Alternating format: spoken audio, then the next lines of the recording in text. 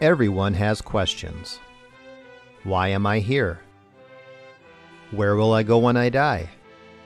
Is there really truth? But not everyone has biblical answers. Welcome to The Pastor Study, a ministry of pastorstudy.org. Join us now as we study the Bible to draw closer to our Lord and Savior Jesus Christ. Here is Pastor Tom Brock.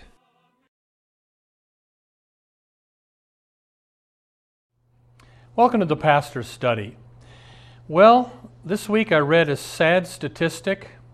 It's from 2019, so it's a little old, but not much. The Pew Research Foundation did a survey, and today 65% of Americans say they are Christian.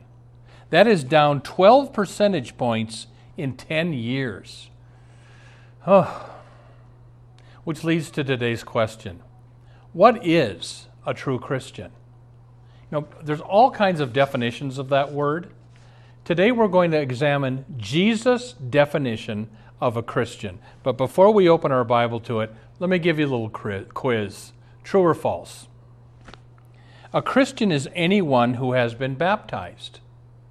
True or false? I think it's false.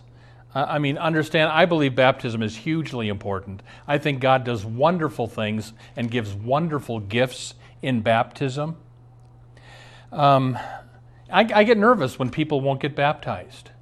But Adolf Hitler was baptized. Mussolini was baptized. Friedrich Nietzsche, famous atheist philosopher who coined the phrase, God is dead.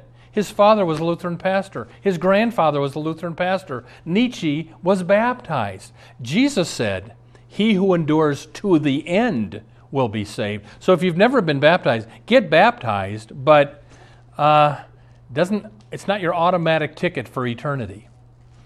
True or false? A Christian is anyone who believes Jesus is the Son of God. That's false. You do have to believe Jesus is the Son of God to be a Christian, but the devil believes Jesus is the Son of God. Just mental assent to truths about doctrine doesn't save anybody. True or false? A Christian is anyone who has prayed and asked Jesus into their heart. I think that's false. Now, I know many of you got saved that way. Maybe you watched a TV show and you prayed and accepted Christ in your heart. And I've done that with people. It's called praying the sinner's prayer. I got to admit, it's not real biblical. There's not one example in the New Testament of an apostle saying, okay, now pray this prayer after me. Jesus, come into my heart. Again, I'm not preaching against that, but the norm in the New Testament is the apostles preach, people believe, get baptized, and join the church. That's the norm. A lot of people pray the prayer and then walk away from Christ. One more. True or false? A Christian is someone who goes to church and leads a good life. That's false. Somebody said walking into a church doesn't make you a Christian any more than walking into a barn makes you a cow. And let's talk about the fallacy of leading a good life. In God's sight, nobody leads a good life. We are all sinners, and we need a Savior. So those are some false definitions of the word Christian, and there are people who sincerely think they're saved, and they're going to find out on Judgment Day, you mean I'm not? And they'll say, Lord, Lord, do open up the door. I never knew you, said Jesus. So it's rather important that we discover what Jesus said a Christian is, because we don't want to be surprised on the last day. Now would you open your Bible? Let's turn to Jesus' definition of a Christian, Luke chapter 9, and let's pray. Father, we pray if anyone is watching this program and they've been deceived as to what a Christian is, that you will just bring us to true faith in Christ. And Lord, we would pray that your Holy Spirit now would just open our ears and hearts, open my mouth, and you'd speak to us now. We pray it in Jesus' name. Amen. Luke chapter 9, Jesus' definition of a Christian, starting at verse 20. And Jesus said to the disciples, "But who do you say that I am?" Peter answered and said, "The Christ of God."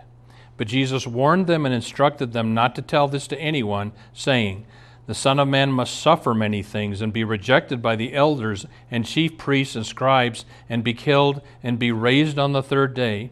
And he was saying this to them all. "If anyone wishes to come after me, number 1, let him deny himself. Number 2, and take up his cross daily. And number 3, follow me." That verse contains the 3 ingredients of a Christian. Number 1, you deny yourself. Number 2, you pick up your cross. Number 3, you follow Christ. What I want to do for the whole sermon is go bit by bit through the real definition of a Christian. Part of definition number 1. A Christian is someone who denies himself. Now, what does that mean? Do I deny what's best for me by becoming a Christian? No. The best thing you can do for you is become a Christian. You get blessings in this life and real big blessings in the next. So if you're selfish and want to care about numero uno, you're going to become a Christian. So it can't mean deny what's best for you. So what does it mean? Well, I think the hint is in the prior verse where Jesus talks about how he's going to suffer. I think denying yourself simply means you're willing to be uncomfortable for Christ. You're willing to suffer for the sake of Christ. The moment you become a Christian, you enter a war. You fight the world, your flesh, and the devil. And it's a battle. I mean, when I was a young guy and gave my life to Christ, I didn't think it'd become this hard. It's hard to be a Christian because you got to fight your flesh and the world and the devil. So I think denying yourself means you're willing to suffer for Christ. But let me say this. Hard as it is to be a Christian, it's harder not to be one. I mean, you think you're uncomfortable at your workplace being a Christian? Think of the souls right now in hell for eternity. Now that's uncomfortable.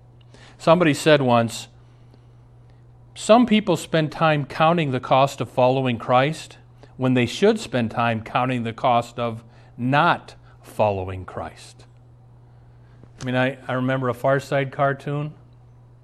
The devil is standing next to the door of hell. A line of people are going into the door, and Satan's smiling, and the sign above the door says, "This is the first day of the rest of your life." So yes, it's difficult to be a Christian, but it's much worse not to be one. Deny yourself. Second ingredient of a Christian is also in verse 23, and take up your cross daily. The second ingredient of a Christian takes up his cross daily. Now, what does that mean, to take up your cross? When Jesus was crucified about 32 AD, crucifixion was the form of capital punishment for the whole Roman Empire. The Romans crucified thousands of people. And maybe the way Jesus would say this today is, if you want to follow me, you have to be willing to go to the electric chair every day. So the second ingredient of a Christian is someone who's willing to die every day. The Apostle Paul puts it this way, 1 Corinthians 15, I am in danger every hour. I die every day. There's a story that during World War II in Europe, a church was having a worship service. Nazi soldiers burst in the door, go to the front of the church, aim their machine guns on the crowd, and say, if you're a Christian, we're going to kill you. You know, if you're not a Christian, you can leave, but if you stay, we're going to kill you. Story goes, a lot of people got up and left. When they did, and there was a smaller group remaining, the soldiers went over, bolted the door of the church, came back up to the front, put their machine guns down and said, tell us about Jesus. We want to hear about him from some real Christians. Picking up your cross means you're willing to die for Christ. But then Jesus adds the word daily. Now, you can't die physically every day. You can only do that once. So something else is being meant by this. And here's what I think he meant when he said, pick up your cross daily. This is from Martin Luther, writing 500 years ago in the 1500s. What does baptism mean for daily living? It means that the old Adam in us, our evil human nature we were born with, is to be drowned and destroyed by daily sorrow and repentance, together with all sins and evil lusts, and that again the new man should come forth daily and rise, that shall live in the presence of God in righteousness and purity forever. Where is this so written? St. Paul in Romans chapter 6, we are buried with Christ by baptism into death, that as Christ was raised from the dead by the glory of the Father, so we too might walk in newness of life. I think pick up your cross means daily you say no to your flesh, no to your evil desires, and yes to Christ. There's an old song from the Oklahoma musical, Rodgers and Hammerstein. I'm just a girl who can't say no. It's a very funny song. That's our flesh. You say no to your flesh, it hates it. And to pick up your cross daily means daily, God, I'm going to say no to my flesh, no to the world, no to the devil. And that's hard because they don't take no without a fight. And there are days that I don't crucify my flesh very well and I give in to my flesh. What do? Well, then you ask God to forgive you, bounce back up, and get back in the ring. Somebody said, a Christian is not someone who never falls. A Christian is someone who gets up every time he falls. So pick up your cross daily means you might die for Christ someday. People in Somalia are dying right now for Christ. But at least it means daily you put to death the deeds of the flesh. You pray, God, I crucify my flesh. Help me follow you today. Third ingredient of a Christian, verse 23, a Christian follows Jesus. Who do you follow? I want to tell you the story of Saint Jerome. Saint Jerome was born in 349 AD of wealthy Christian parents. In 360 AD, the Pope himself baptized Jerome.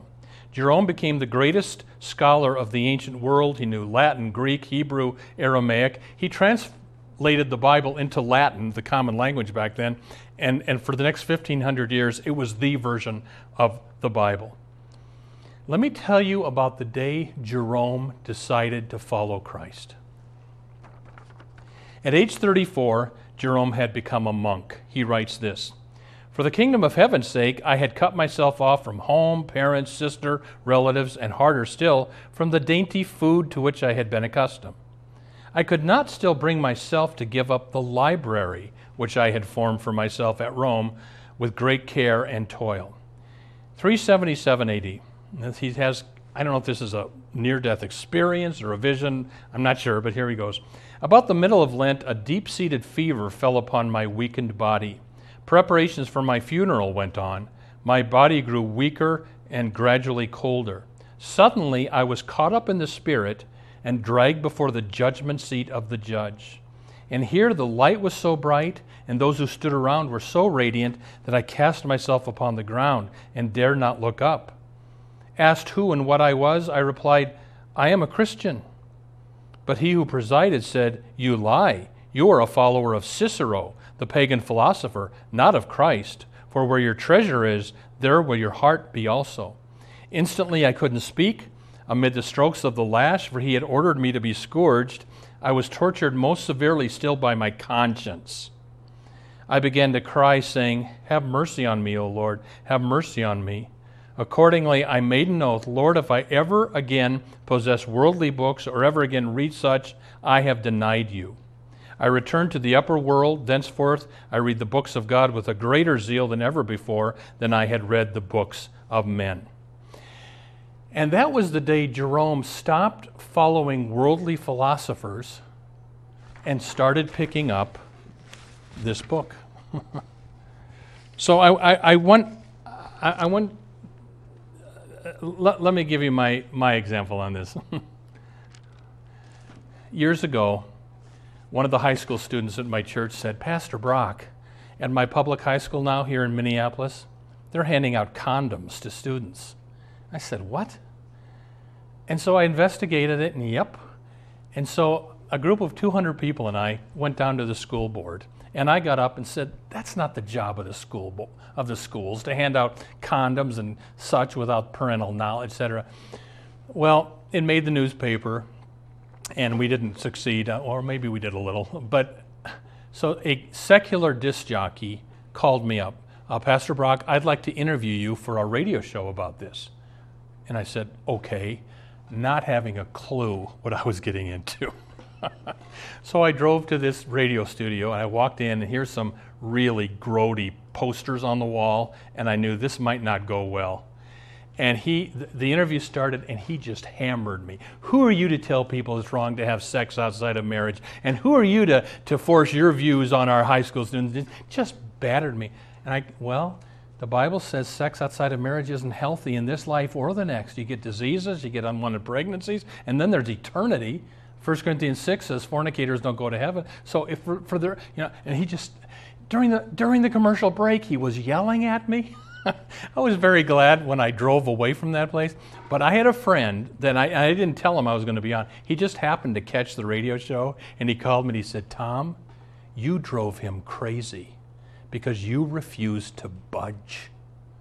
And to me, that's what it means to be a Christian, that we don't follow the world, we don't follow Hollywood, we follow Christ, and we put down the books of this world, and we pick up the book. That's what Jerome did. All right. Let me close with this. Let me close with telling you the story of Hans Kasserer, born 1904. His father was a famous German Jewish philosopher. Hans followed in Dad's footsteps, became an intelligent professor of philosophy, and he was a proponent of Immanuel Kant, a philosopher who said man is basically good. But Hans couldn't bring himself to believe that. And in his 50s, he started reading the Old Testament for the first time in his life. He discovers the miraculous in the Old Testament. Then he reads the New Testament and really discovers the miracle for which he had sought. He was Jewish, but he went and he got baptized in the Anglican Church, became a Christian, spent the rest of his life reading the Old Testament in Hebrew, New Testament in Greek. He wrote a little book on the Apostle Paul, and then he died. And the reason I tell you that story is I think he has the three ingredients of a Christian. Number one, he denied himself. He denied what he thought he knew. He put down Kant and picked up the Bible. Second thing he did, he crucified himself daily. It was not easy to be Jewish and to go Christian. It was not easy to be a Christian in the philosophy department. I was a philosophy student for a couple of semesters. Not a lot of Bible-believing Christians over there. And the third thing he did, in spite of the opposition of family, friends, colleagues, he followed Christ. So I'm going to ask yourself these three questions. Number one, do you deny yourself? Do you say no to your flesh? And when you blow it and you say yes to your flesh, do you ask God's forgiveness, get back up into the ring? Number two, do you take up your cross daily? Do you say no to the things of the world? And are you willing to suffer for Christ? And then number three, do you follow Christ? Do you follow not the world, not Hollywood, etc.? Do you follow, somebody said once, a Christian is someone who doesn't follow the world, but follows the Word. Test yourself to see where you're at. I'm going to close. My thought is this old spiritual sums it up. It goes like this. I have decided to follow Jesus. I have decided to follow Jesus. I have decided to follow Jesus. No turning back, no turning back. Though none go with me, still I will follow. Though none go with me, still I will follow. No turning back, no turning back. The cross before me, the world behind me. The cross before me, the world behind me. No turning back, no turning back. We'll take the whole world, but give me Jesus. We'll take the whole world, but give me Jesus. We'll take the whole world, but give me Jesus. No turning back, no turning back. A Christian denies himself, picks up his cross daily, and follows Christ. Amen. Welcome to the portion of the Pastor Study where we ask Pastor Brock questions regarding the Bible. Pastor Brock, today our first question, are you saying it is wrong to read books other than the Bible?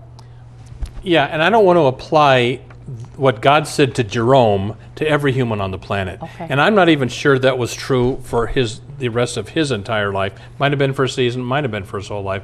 But God told Jerome, put down the books of the world that you're so enamored with and pick up the Bible.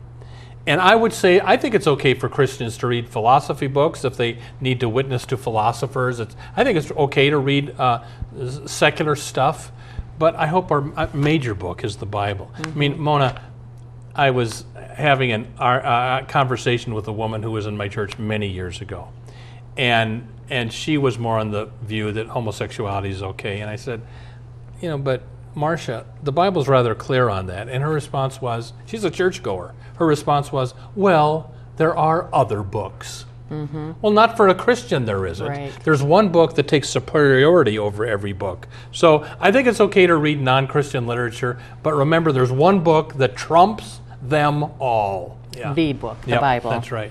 Why do you think Christianity is declining in America? Mm-hmm. Well, you think it's bad here, you should move to go to Europe.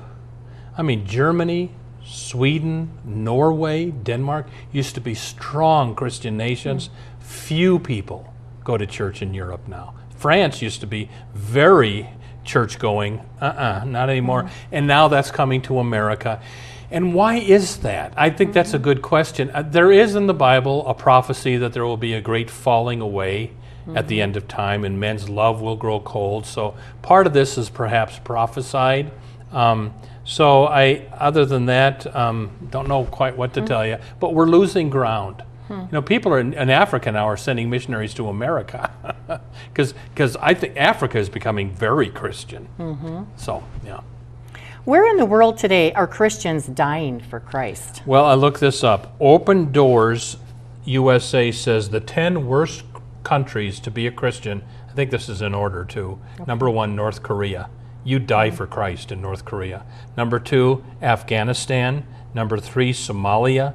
Number 4, Libya. 5, Pakistan. 6, Sudan. Then Eritrea, Yemen, Iran, and India. I had a Muslim agnostic, believe it or not. He's fallen away from Islam, but he was my taxi driver from the airport. And he told me, the worst place, he said Saudi Arabia is very anti-Christian, and that influences Somalia. So those countries are really rough. They won't allow a Christian church in those countries now. So. Do you think persecution is coming to America? I think if we get governmental laws saying you have to say a man is a woman and a woman is a man, or then I can't say that. If a transgender man who looks like a woman says you better call me by my pronouns, I can't lie and say, okay, if you're a man and you think you're a woman, boom, you're a woman. It doesn't work that. I don't want to lie to people. Right. So it could get sticky. Yeah. If a Christian denies Christ under persecution, can he still be saved? Well, Mona, I'll pick your brain. Can you think of somebody who denied Christ and he still was saved? Peter. There you go, 3 times. Yep. And there's a reason those stories are in the New Testament, because in the first 300 years of Christianity, many Christians lost their lives for Christ, and a number of Christians denied Christ under torture and wanted to come back to the church. And they had to repent like Peter did, and God let them back in the church. So, yes, if you've blown it, there's forgiveness through Christ. Praise God for that. Yeah. Is it possible that someone thinks they are a Christian, but they really are not? I think so, because remember Jesus said, many will say to me on that day, Lord, Lord, open up. Didn't we cast out demons in your name, do all this stuff? And I will say to them, depart from me, I never knew you, you workers of lawlessness. So here's people that actually did miracles in Christ's name, but they never repented of their lawlessness. They never truly followed Christ, so they weren't saved. Yeah. Yeah. Is it possible a person thinks he is not a Christian, but he really is? I kind of think that's possible. I think, I think it's, I've kind of had this experience. You talk to someone, they're a believer in Christ, and, oh, but I don't know, Pastor, I'm so sinful and wicked. Well, they're having a down day, a down moment, so they're wondering if they're saved, but Christ saves us, doubts and all. The Bible says, believe on the Lord Jesus and you will be saved. It doesn't say believe on him perfectly, which nobody does, and you will be saved.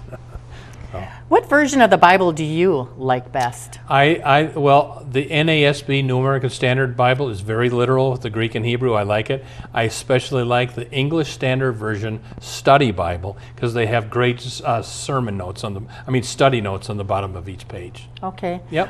What gospel tracts do you like? All right. Now, everybody, I'll tell you what I do. When I am in the Uber taxi and I don't have time to give the entire gospel, I'll give the guy a tip, and then I'll say, and here's a pamphlet about very important things or whatever. And then here's one, Halloween quiz. When kids come to your door ringing the doorbell, give them candy, but slip in a gospel tract on salvation. Or it's Christmas time and you're sending out all the Christmas cards, send a Christmas card, but stick in a gospel tract called The True Meaning of Christmas. So just go to the Christian bookstore, tons of great Christian tracts, leave it and send it. And I think this is a great way to share the gospel. It is. Yeah. Last question. I'm a Christian and know God forgives me, but sometimes I doubt that because I feel so sinful. Any help? I'm in that boat too, but what helps me is I have a prayer partner. I confess my sins to him. He announces the forgiveness of sins. He assures me. I claim 1 John 1:9. If we confess, God forgives, whether I feel it or not. So I claim 1 John 1:9. Then I love to take Holy Communion and hear the words shed for the forgiveness of your sins. God assures us through communion our sins are forgiven. Amen. Amen. Well, we're just about out of time. Thanks for joining us today. Have a blessed week, and we'll see you next week on the Pastor Study. Thank you for watching the Pastor Study. You can watch more of our programs at pastorstudy.org. We are on the air preaching the gospel of Christ because of our generous support of you, our viewers. Would you consider supporting our ministry? You may do so at pastorstudy.org or write The Pastor Study, P.O. Box 41294, Minneapolis, Minnesota 55441. May the blessing of our one triune God, Father, Son, and Holy Spirit be with you today and always. If you've been blessed by the Pastor Study, would you consider a tax-deductible gift to help us reach more people with the good news of Jesus Christ? You can donate at our website, pastorstudy.org, 2 S's, or mail a check to the Pastor Study, P.O. Box 41294, Minneapolis, Minnesota 55441. May the Lord bless you and have a wonderful week.